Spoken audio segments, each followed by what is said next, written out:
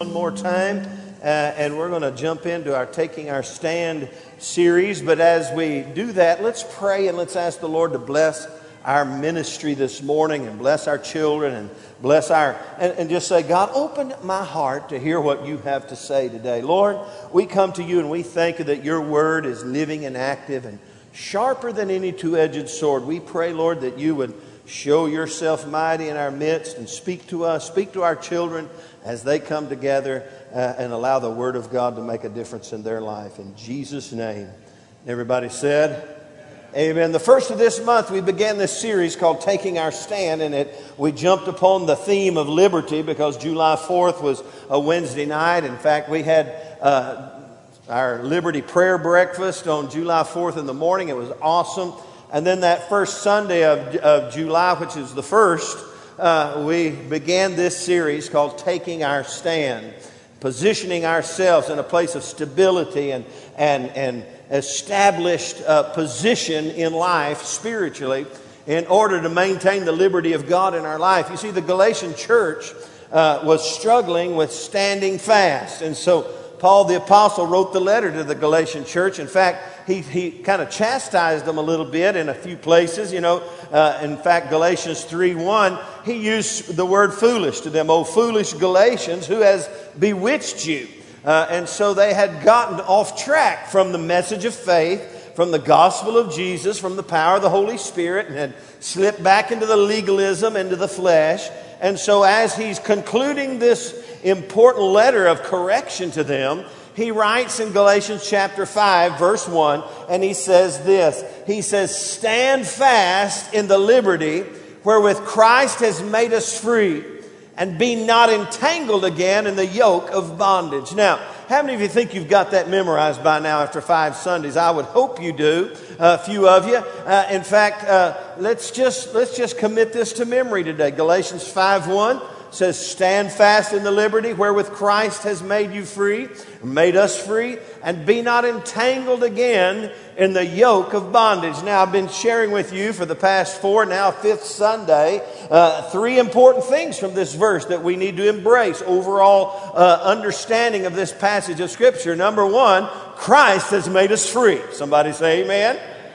Thank God for the liberty we have in Christ. In fact, Jesus said in John 8, and if the Son sets you free, you're what?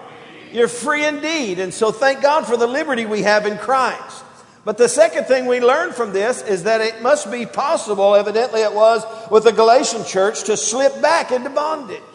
You see, if you're not proactive in your faith, you will be reactive and slip and fall and stumble and find yourself entangled again in the yoke of bondage. So, yes, Christ has set us free, but if we don't take our position rightly and firmly in Christ, we'll lose our liberties, if you will. And then, of course, number 3, the third part is, therefore, we must stand fast. Everyone say stand fast.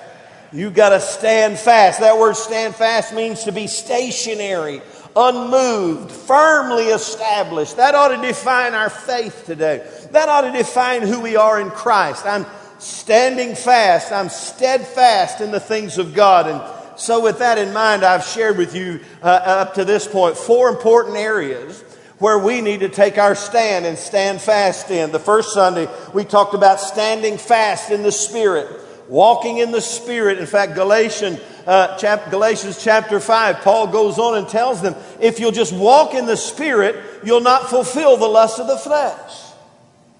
Everyone say, stand fast in the Spirit. The Spirit of God has come to give us help and to help us take our position and be firmly established in Christ. And the second area we talked about is standing fast in the Word of God. That's what Jesus was talking about in John chapter 8. He said, if you continue in my word, you are my disciples indeed, and you shall know the truth, and the truth will do what? You see, it's the truth you know that sets you free. It's not the truth that sets you free. I heard Oprah one day, in one of her more, moments of whatever kind of religious experience she's had, she said, well, the truth will set you free. And I wanted to scream through the tube, no, it doesn't. The truth doesn't set you free. It's the truth you know. If the truth just set you free, you could just set the Bible on your head and And all of a sudden you'd find freedom because the truth would be there. But that's not the case. It's the truth you know that sets you free. So we steadfast in the Spirit. We stand fast in the Word. And then we talked about standing fast at the place of prayer. How many of you know we're not to worry about anything but pray about everything? And we pray and we seek God. And we looked at a lot of passages of Scripture. In fact, if you would like to catch up on any of these messages, you can go to iTunes and search out Church on the Rock North. You can go to our website, www.cotrnorth, and go to the sermons page, and you can get the audio there. One day maybe we'll have video up and running. We'll see. But hey, we can stand fast, and we must stand fast, or we'll be entangled again in the yoke of bondage. And then last Sunday, we talked about standing fast in the faith. The Bible says in Corinthians, we've got to be brave, be strong. We've got to stand fast in the faith. And as we talked about that, we dovetailed into this morning's message at the end. And that is, we must stand fast in the fight of faith. How many of you know it's a fight? How many of you know we're involved in spiritual battle and spiritual warfare? And we've got to realize that. We've got to embrace that and realize, hey, some people, well, I'm not a fighter, I'm a lover. Well, if you're going to be a Christian, you're going to have to learn who your enemies are. And we'll talk about that in a moment. But Paul the Apostle understood that. And he said this to Timothy in the latter part of his days when he knew his race was about over. In 2 Timothy chapter 4, verse 7, he said, I fought a good fight. I finished my race. I have kept the faith. I fought a good fight. Everyone say, I fought a good fight. Everyone say, I finished my race. I kept the faith. That's an important thing to understand, that life is a battle and that there's influences in the world that are trying to undermine our faith. And Paul said, I fought a good fight. Now, everybody knows what a good fight is. Clay, you ever been in a good fight? You never been? It's one you win. How many of you know that's a good fight? You might be bloodied and battered, but if you're the victor, hey, that was a pretty good fight. Amen. You ever watch boxing? I'm not much of a pugilist, nor do I enjoy pugilism. But if you ever watch these fights, the guy at the end, Rocky, have all that stuff. They're bloodied, battered, and scarred. But hey, they got the trophy, so therefore that was a good fight. I've never been involved in many actual fist fights, and I've never been the victor of any fist fights, and I could never say about any of them, oh, that was a good fight. How about you? So Paul said, I fought a good fight. In other words, it's a spiritual battle out there. And then we see Peter in 1 Peter chapter 5, verse 7. He says a lot of great things. Let me just turn there. He said this, jump in verse 5, the last part. He said, God resists the proud, but gives grace to the humble. Verse 6, therefore humble yourselves under the mighty hand of God, that he may exalt you in due time, casting all your care upon him, for he cares for you. And then he says this, be sober. Everyone say, be sober.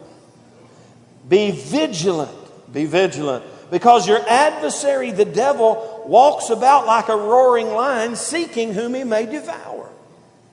Then he says, resist him, steadfast in the faith, knowing that the same sufferings are experienced by your brotherhood in the world. So Peter lets us know, hey, the devil is prowling about like a roaring lion, seeking whom he may devour. That's his desire. That's his design. That's the purpose of God for his life. In fact, the Bible says in John 10, the thief comes but for to steal, kill, and destroy. And so we find from Paul and from Peter the encouragement to take our stand in the faith and stance and realize, hey, there's a battle going on. And then we see Jude, and this is really important to see this. Turn all the way over to the second to the last book, Jude chapter 1. It's one chapter, but look why he wrote this letter. He realized, in fact, Jude was the brother of James, and he writes this letter, and he says this, very important. Jude, a bondservant of Jesus Christ and brother of James, to those who are called. How many of you are called? Say amen. The sanctified by God the Father and preserved in Jesus Christ. Mercy, peace, and love be multiplied to you. Verse 3 now. Beloved, while I was very diligent to write to you concerning our common salvation, I found it necessary to write to you, exhorting you to contend earnestly. Everyone say contend earnestly. Contend earnestly for the faith, which was once for all delivered to the saints. For certain men have crept in unnoticed, who long ago were marked out for this condemnation, ungodly men, who turn the grace of our God into lewdness and deny the only Lord God and our Lord Jesus Christ. And so he's saying, and then he goes on to talk about the negative influences that are trying to undermine our faith. And he said, contend earnestly. My friend, that's a powerful two words there. You know, I think of mediocrity when I think of not contending earnestly. And how many of you know if we're mediocre in the battle, that'll always precede our ultimate defeat? If we look at life from a mediocre perspective, if we look at the reality that we're in the middle of a battle, kind of, ho-hum, the tune is dumb, the words don't mean a thing. Isn't this a silly song that I'm about to sing? Hey, if we have that attitude and we are not contending earnestly for the faith, we are ultimately going to be defeated. And we could put ourselves in the same shoes, in the same place as the Galatians did. And we could turn to Galatians chapter 3 and say, "O foolish Sam, who has bewitched you?" And that's the way we'll be if we don't stand fast in the fight. Now, today's takeaway, this is what you and I need to understand and realize. This is kind of the overarching revelation that you need to embrace today. And here it is. There is an ongoing satanic effort to undermine the faith of God in every believer's life. Stop right there. There's a semicolon. Or a colon. Semicolon. There's an ongoing satanic effort to undermine the faith of God in every believer's life. There's an ongoing satanic effort to undermine the faith of God in every believer's life. Right now, as we sit here in the comfort of this sanctuary, the devil is planning and scheming and working behind the scenes to undermine your faith and undermine the faith of your family and undermine the faith of your friends, undermine the faith of your children. That's what he does. He wants to get you to a place where your faith is ineffective. And because of that, the therefore is therefore. Therefore, there must be an ongoing faith-filled effort by every believer to stand fast in the faith. Because of this ongoing satanic effort, therefore, there must be an ongoing faith-filled effort by every believer to stand fast in the faith. We must learn to contend earnestly for the faith and not take our liberty for granted and not take our victory for granted. I want to tell you today that just because you speak in tongues doesn't mean you have lost the bullseye on your forehead by the devil.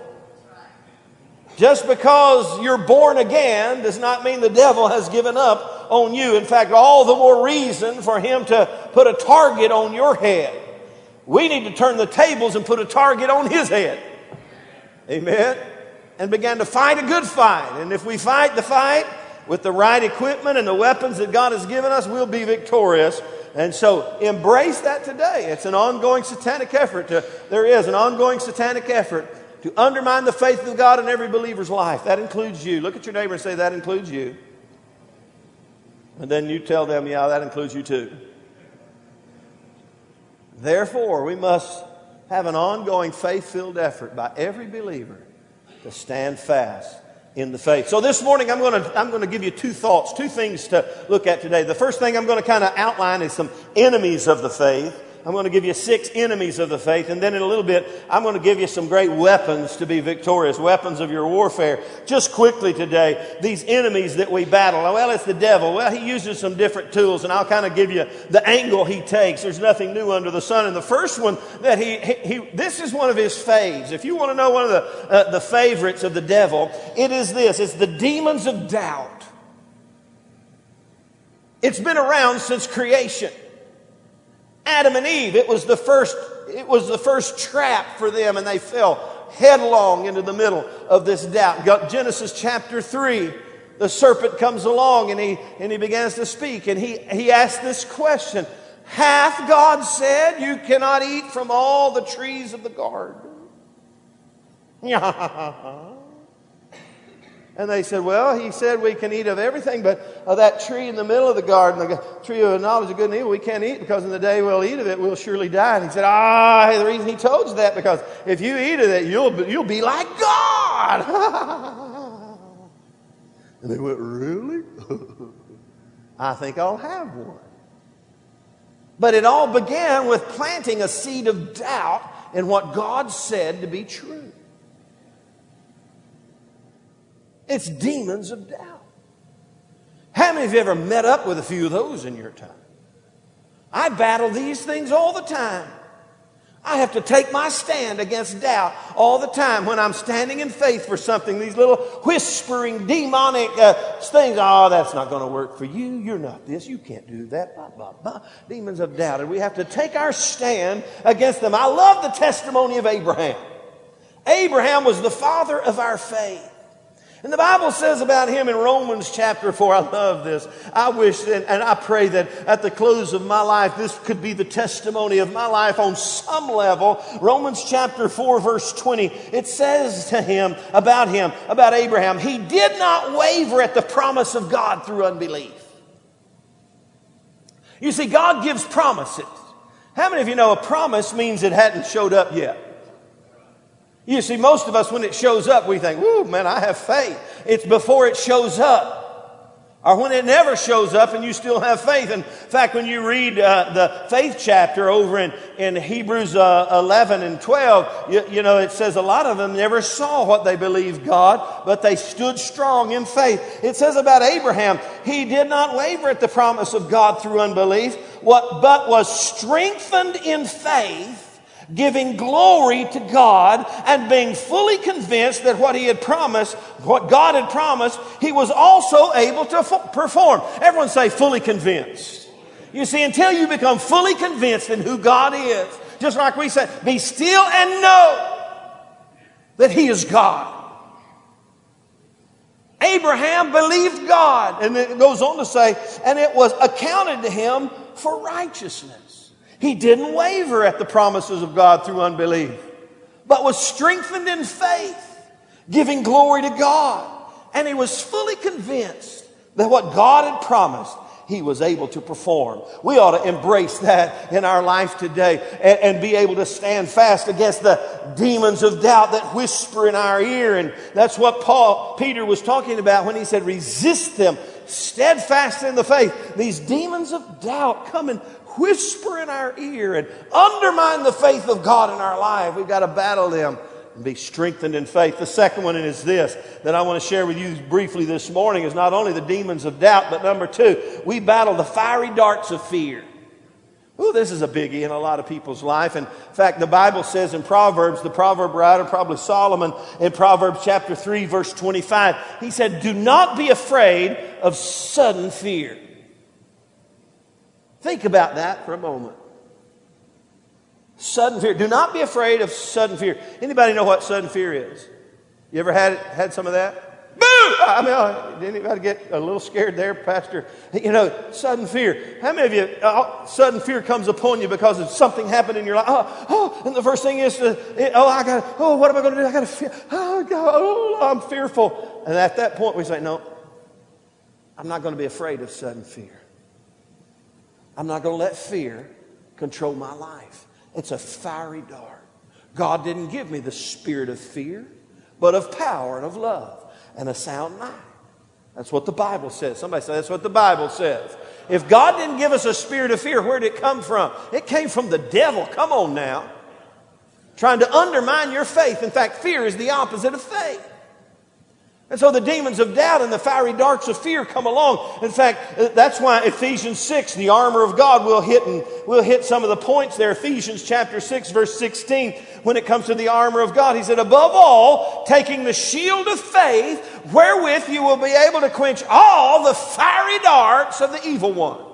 Amen. But the enemy of our faith, they come and they send demons of doubt. Hath God said? And fear to try to overwhelm you at times when you're not prepared. All of a sudden fear comes upon your life to erode and to crash against the foundation of your faith and get you to doubt God's capacity to go to work in your behalf. Number three, another one that is a little more seductive. I'm going to call it this: the sirens of spiritual slumber and slothfulness. The sirens are the seductive voices of things that come to try to allure us away, and in this case, allure us to become spiritually lethargic and to slumber and to fall asleep. That's why Peter said this in 1 Peter chapter 5. He said this. He said, be vigilant, be sober. Don't let something come and cause you to become spiritually lethargic. In fact, I love what Hebrews said. Hebrews chapter 6, I believe it is. Hebrews 6 verse 12. He said, do not become sluggish. Has that spirit ever come upon anybody? Sluggish. I'm feeling a little sluggish. Well, there's a spiritual sluggishness. In fact, that word could also be translated as slothful. Do not become sluggish or slothful, but imitate those who through faith and endurance and patience inherit the promises. Could I tell you that there's influences in the world that their whole purpose is to get you to just get spiritually lazy, spiritually lethargic, and fall asleep. And while you have fallen asleep, the enemy slips in unawares and steals, kills, and destroys your life. You may be sitting here this morning in church listening to the preacher, but on the inside, the sirens of slothfulness and slumber are singing that tune in your life to get you to kind of kick back and relax and just kind of put it in cruise control and enjoy the journey. Warning, my friend, the enemy is fast at work in your life. The demons of doubt, the fiery darts of fear, the sirens of spiritual slumber. And number 4, catch this one, the Bible teaches the love of money. What did Paul say to Timothy in 1 Timothy chapter 6? He says the love of money is the root of what? All sorts of evil. Now, money's not the root of evil, is it? Money is not evil. I mean, if you think money's evil, bring it to me. I'll cast the devil out of it. Whatever you want me to do, then I'll put it in my pocket. Hallelujah. Money's not evil. Look at your neighbor and say, money's not evil. Money's a tool. God gives us tools to do things for the kingdom of God. But the love of money is the root of all sorts of evil. I had a pastor friend of mine who was kind of a businessman / pastor. He said this, and it ended up being his ultimate demise as a joke one day in a staff meeting of which I was a guest. He said, in fact, I was testifying to the fact that I had sold my business and given up my company to go into full-time ministry. And I quoted this verse. I said, I had to come to the place where I realized the love of money is the root of all evil. I couldn't love money more than I loved the call of God on my life. And so I sold my business and gave it up. And back then it was a very lucrative business. I'm not wasn't a very good bookkeeper then. But I was making a lot of money back then. And I just laid it down for the sake of the kingdom. And this guy said, well, yeah, the love of money. I don't love money. I just like it a whole lot. I found out later that he liked it too much and it caused him to have problems. Actually served a little jail time because of it. It says the love of money is the root of all sorts of evil. And look what he says right here. He says this, because of it, many have strayed from the faith. Wow. The love of money will undermine the faith of God in your life. Verse 10, for which some have strayed from the faith in their greediness, catch this, and pierced themselves through with many sorrow.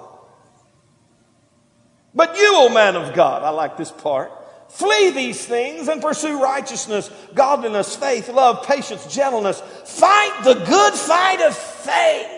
Now, let me tell you something as your pastor. I want all of you to make $1 million this year. I want you to make $1 gazillion million. But you can't love it. Amen? Because he gives seed to who? The sower. And so if we get all mixed up, let me tell you something. Like I heard this story once when this guy came to his pastor. It's a true story. I think I heard it from John Maxwell years ago. This guy who was in desperate problems and desperate financial straits. He came to his pastor and said, "Oh, Pastor, pray for me. My finances going down the tube. I'm about to lose my business. I'm about to lose my house. I'm about to lose it all." And, a little counselor said, "Well, have you been tithing?" And he said, "Well, I can't afford to." He said, "Well, okay, now here's where we got to get some understanding here. You got to begin to tithe. That you can't break the laws of God, expect God to bless you." And so he said, "Okay, tithe. Tell me about tithe." This is 10% of all your income. So he began to tithe. And just a few short months, things began to turn around. And his tithe began to double. And his tithe began to triple. And his tithe began to quadruple, and his business just began to explode. And his business manager came to him, and this man, and he said, "Listen, you're messing up. You're giving too much away. We need more capital. Well, you can't tithe. You can't give all this money you're giving away. And so, you're going to have to do something." So the man came back to Pastor John. He said, "Pastor John, my business, I'm in trouble." He said, "I'm giving too much money away, and that I'm undermining the stability of our company by giving 10, 12, 15% away." And he said, I'm going to have to cut back. And Pastor John said, "That's fine. Come here. Let me pray for you. The same God who blessed you, He can take it away from you. Come here. Let's pray together. Lord, I ask you to remove all this temptation of all this." He stopped him and said, "Stop, preacher. I get the message. Don't pray that prayer." Amen. It's just a tool. But the love of money will cause people to stray from the faith. Now, hey, don't let this bother you. Just don't love it. Love Jesus and thank Him for it. He gives us all good things to enjoy. But if you love money more than you love really about any person or God or anything, you're going to get messed up, and you're going to stray from the faith, and it'll ultimately pierce you through with many sorrow. I promise you. Because the Bible says that. So fight the good fight of faith. So the love of money. Let me give you two more. The next one that we battle against the enemies of our faith is the spirits of compromise. Oh man, compromise is a biggie. Now I think of Nehemiah, number one, and we won't go there. I think of Nehemiah when he was rebuilding the wall, and his enemies, Sanballat and Tobias, who were jealous, they rallied other people together and tried to undermine the rebuilding of the wall. And one of the real things that they used after some of the scare tactics didn't work was a compromise. They just said, "Hey, Nehemiah, come down from the wall. We want to talk about this. We want to kind of negotiate some things here. Let's just talk about it. Let's come to some kind of agreement together, and let's meet in the valley of Ono and have a little discussion together." And Nehemiah said, "I can't come down from this wall and talk to you. I've got a great work to go that I'm doing. I can't be compromising the purpose of God for my life." And I always say, if someone invites you to the valley of Ono, you just say, "Oh no, I no go. I can't give up the work of God to sit around and compromise God's plan for my life." I want to show you one verse here that's very important about this spirit of compromise. Go to 2 Timothy chapter 2. I love this verse. He talks about being a good soldier of Jesus Christ. Verse 3, he says, "Therefore, you must endure hardship as a good soldier of Jesus. No one engaged in warfare entangles himself with the affairs of this life, that he may please him," or please the one who enlisted him as a soldier. He says, no one engaged in warfare entangles himself with the affairs of this life. That word affairs means negotiations.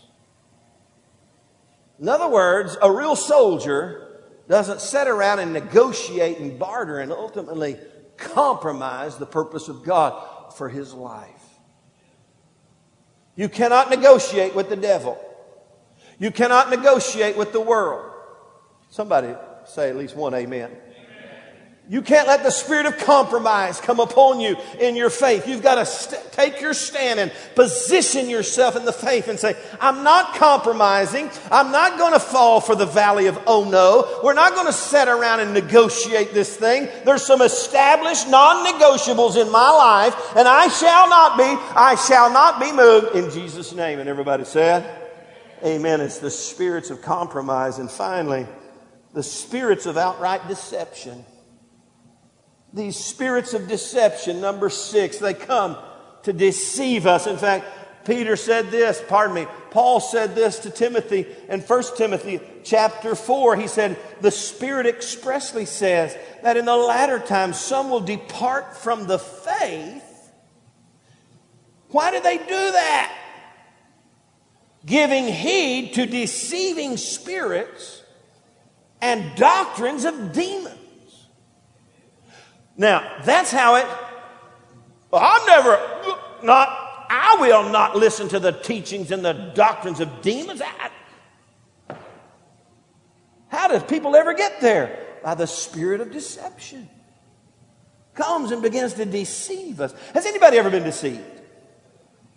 Has anybody on planet Earth ever deceived you? They presented themselves as one way, and all of a sudden you realize, you deceived me, you rascal. The devil is the master of deception. And he can deceive us. That's why it's so important to go all the way back to the first one and stay steadfast in the Spirit, because the Spirit will give us a spirit of discernment about people and places and things and spirits that come to deceive us. I've seen people who trusted God and believed God and stood upon God's word in their life, in certain areas of their life. Over the course of time, they listened to the spirits of deception, and it moved them to a place of actual demonic activity in their life. These things are enemies of the faith. The demons of doubt, the fiery darts of fear, the sirens of slumber trying to lull us to spiritual lethargy. Somebody look at your neighbor and say, wake up this morning. Come on. Tell somebody, give somebody, wake up. We got to wake up spiritually. And then the love of money, the spirits of compromise, and the spirits of deception. And hey, we could keep going with this list. Could I tell you today, there's a battle going on. And every believer, there's a constant battle. For every believer, there's an ongoing satanic effort to undermine the faith of God's people in every believer's life. Therefore, every believer must be engaged in ongoing, faith-filled efforts to battle the spirits of darkness and stand strong in the faith. Amen. Look at your neighbor and say, be strong. Look at your neighbor and say, be bold. We've got to take our stand today. Now the cool part. How many of you want to know the cool part? The exciting part is the fact that God has given us spiritual weapons to combat these spiritual enemies. In fact, 2 Corinthians, I want you to look at this verse. 2 Corinthians chapter 10. Turn over there. I'm gone too far already. 2 Corinthians chapter 10. Let me show you this. I hear those pages turning. Come on. 2 Corinthians chapter 10. Take a peek. Here we go. 2 Corinthians 10 verse 3. For though we walk in the flesh, we do not war in the flesh. In other words, though we live a life in this world with biology of a natural life, the battle is not a fleshly battle. He says, for the weapons of our warfare are not carnal, they're not natural, but they're mighty through God to the pulling down of strongholds. Everyone say, mighty through God. The weapons of our warfare are not carnal, but they're mighty through God to the pulling down of strongholds. I'm going to give you 7. I'm going to give you 7 weapons of our warfare this morning that we can wield against the powers of darkness that will empower us to stand strong in the faith and be victorious and be able to say with Paul the Apostle, I fought a good fight. I finished my race. I've kept the faith. Here they are, the first one. The first weapon of our warfare, number 1, as I've already said in this series, our Bible. Our Bible is a great weapon. Whew. In fact, the Bible says it's like the sword of the Spirit. That's where Ephesians in the armor of God comes in. Ephesians 6:17, he said, take up the sword of the Spirit, which is the Word of God. You see, the Word of God is not a defensive weapon. It's a proactive offensive weapon against the powers of darkness. We wield the Word of God against the powers of darkness, just like Jesus did in the wilderness experience. When you look at Jesus, and one of the first first things he accomplished on planet Earth was putting the devil in his place. The devil, he was led by the Spirit out into the wilderness to be tempted of the devil. And every time the devil tempted him with fish and bread, with authority, or all these things, he just quoted the Word of God. He said, "It is written, man shall not live by bread alone. It is written, thou shalt not tempt the Lord thy God." Somebody say, "It is written." If you don't know what's written, you can't wield it against the devil. Our Bible, the sword of the Spirit, and my Bible says about itself, it's sharper, more sharp and more active and more powerful than any two-edged sword. It's the Word of God. Amen. It's a weapon of our warfare. Jesus used it proactively against the devil. He wielded it against the powers of darkness.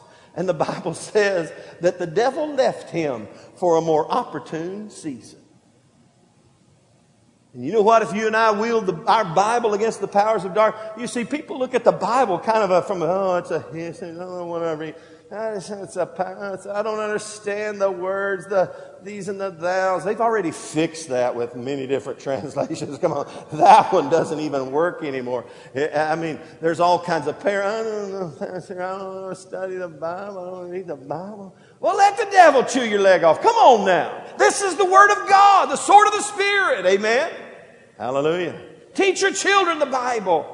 Cause them to memorize the Bible. One of the things in VBS that one of our frustrations is we didn't really focus upon the memory verses strong enough, and the kids didn't really have the memory verses down. I went, we'll learn better. We'll do better next time. They've got to get these Bible verses down. And when Pastor Sam's been saying, "Stand fast, therefore, in the liberty wherewith Christ has set you free, and be not entangled again in the yoke of bondage," I've been saying it for 5 weeks now. And then when just a few moments ago, how many of you got this one memorized? Most of you looked at me like, I don't know. It's easy. You just read it, say it. Remember it. Stand fast, therefore, in the liberty wherewith Christ has set you free, and be not entangled again in the yoke of bondage. Galatians 5:1. Galatians 5:1 says, "Stand fast, therefore, in the liberty wherewith Christ has set me free." And I'm not going to be entangled again in the yoke of bondage. I'm remembering it. I'm memorizing it. I'm meditating on it. I'm wielding it against the powers of darkness. Devil, you can't have me. You can't get me back in the trap. I'm standing fast in the liberty wherewith Christ has set me free on Calvary's cross. He was hung up from my hang-ups. He set me free from sin, death, and hell. I'm on my way to heaven from Beaumont, Texas. Get off my back, devil, in Jesus' name. Okay, I'll leave you till a more opportune time. It works. Look at your neighbor and say, it works. It's the Bible. Number two, it's not only our Bible that we wield against the powers of darkness, but number two, our beliefs. In other words, our faith. In fact, John said this in John chapter 5, verse 4. He said, "This is the victory." Now I like it. This is definitive. This is the victory that overcomes the world, even Ryan's faith. No, this is the victory that overcomes the world, even Pastor Sam's faith. Well, even our faith. It overcomes the world. Faith is a victorious, powerful tool that God has given you. Well, it's not very big. You don't need very much. Faith is a grain of mustard seed. You can say to this mountain, "Be removed." If you don't doubt it in your heart, it must obey you. Our beliefs move us to a place of great victory in our life. And we can wield our faith against the powers of darkness, because understand something. It is contrary to the demons and the devils and all the enemies. And when they see a man or woman of faith, it's like a shield that covers our life. And it quenches all the fiery darts of the evil one. Amen. Everyone say our Bible. Everyone say our beliefs. Number three, our bended knee. Our bended knee. If you go back to 1 Peter chapter 5, when he said, the devil prowls about like a roaring lion, seeking whom he may devour. Resist him steadfast in the faith. The verses right above it says, you got to humble yourself under the mighty hand of God, that he may exalt you in due time. You see, that's the posture we take. And if we stay humble before God, if we don't get cocky and arrogant or prideful in our life, and we realize the battle is not ours but God's, and he's the one in charge, I'm going to let go and relax. I'm going to be still and know he is God. I'm going to humble myself before the mighty hand of God and realize that it's not about me, but it's all about him. And I'm going to worship him and adore him and give him my life and submit myself to him. I'm telling you that it says he exalts those who stay humble before him. It's like a weapon against the powers of darkness. Our Bible, our beliefs, our bended knee. And number 4, another great weapon, is our brothers and sisters in Christ. Oh, the Bible teaches the power of unity. In fact, Matthew 18, he said, whatever you bind on earth will be bound in heaven. And then he jumps in and talks about 2 people coming together in agreement at the place of prayer. God answers that prayer. In other words, our brothers and sisters are hugely important that when we link together, it produces a great, I'll say it again, a multiplicity of effectivity, and the power of God and the authority of God is released in our life. And in fact, the Bible says one can chase a what? 1,000, but 2 can chase 10,000. That's why the church is so important. That's why small groups are so important. That's why Wednesday night when we kick back off in our small groups, it's so important, not just for the knowledge of the content of what we are studying, but for the building up of one another and for the strengthening of one another and for the encouragement of God in one another, where we can stand fast together against the powers of darkness and see God bring about a great victory in life. That's why church and consistent involvement in the family of God is so important, because it builds a hedge of protection around your life that keeps the devil off your back.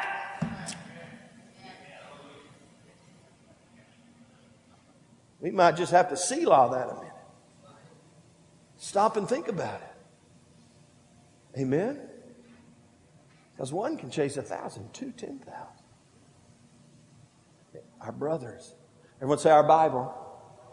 Everyone say our beliefs. Everyone say our bended knees. Our brothers and sisters in Christ. I got to stop here one more time.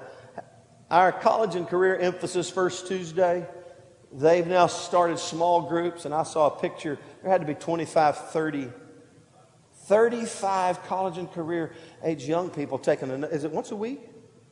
Twice a month, time out of their lives to sit around and build relationships with one another and study the Word of God together. You know what's bigger than all the knowledge they learn? It's the connections they make that build them up and make them strong. Men and women of faith. Amen. In fact, the Bible says we ought to find men and women of faith and follow them. Amen. Weapons of our warfare, our Bible, our beliefs, our bended knee, our brothers and sisters, and number 5, our blood covenant. I love Revelation chapter 12, 11. We're about done. I see it's 12 o'clock. I'll slip through this quickly. Revelation 12, 11 says they overcame him by the blood of the Lamb, by the word of their testimony. Speaking of the devil. How many of you know the blood of Jesus not only washes us white as snow, but gives us power over the enemy? And then the number 6, the sixth weapon of our warfare is not only our blood covenant, but our bold declaration, because it says in that same verse in Revelation 12:11, they overcame him by the blood of the Lamb and by the word of their testimony. They spoke the Word of God. They declared the Word of God. It's not just the Word of God, but it's the declared Word of God. You see, Jesus declared the Word over the devil. He said, it is written. He declared it. He spoke it out of his mouth. I'm telling you, we got to believe it enough to say it. We talked about this last Sunday. I believe, therefore I spoke. A bold declaration of the will of God and the victory of God over your life. Job 22:28 says this, and you shall declare a thing, and it shall be established established for you. It's time we stand up with our Bible, with our faith, and then get down on our bended knee and rally together with our brothers and sisters under the banner of the love of God and boldly declare our victory in Christ Jesus against every demon, devil, in hell. Finally, number 7, our being. Being. What do you mean? Ephesians 6:10. Paul the Apostle was beginning his teaching on the armor of God. He said, finally, brethren, be strong in the Lord. Everyone say, be strong. He said, be strong in the Lord and in the power of His might. Be strong in the Lord and in the power of His might. It's our state of being. I'm drawing my strength from God Almighty. And I'm going to be strong in Him. We've got great weapons to fight a great battle. To be victorious over death, hell, and the grave. Let's stand up together. Finally, my brethren, be strong in the Lord. Taking our stand. We've got to take our stand in the fight of faith. There's all kinds of enemies. But we have the strength of God in our life. We have the weapons of our warfare that are not carnal. They're mighty through God to the pulling down of strongholds. You see, some of you today have strongholds built up in your life that are anti-God. Maybe a stronghold of doubt. Maybe a stronghold of fear. Maybe a stronghold of compromise and deception in your life. If you begin to wield the weapons of your warfare, realize, hey, the enemy has tried to undermine my faith. You begin to take your stand. You'll find those strongholds lose their grip in your mind and in your life. Let's bow our heads before God.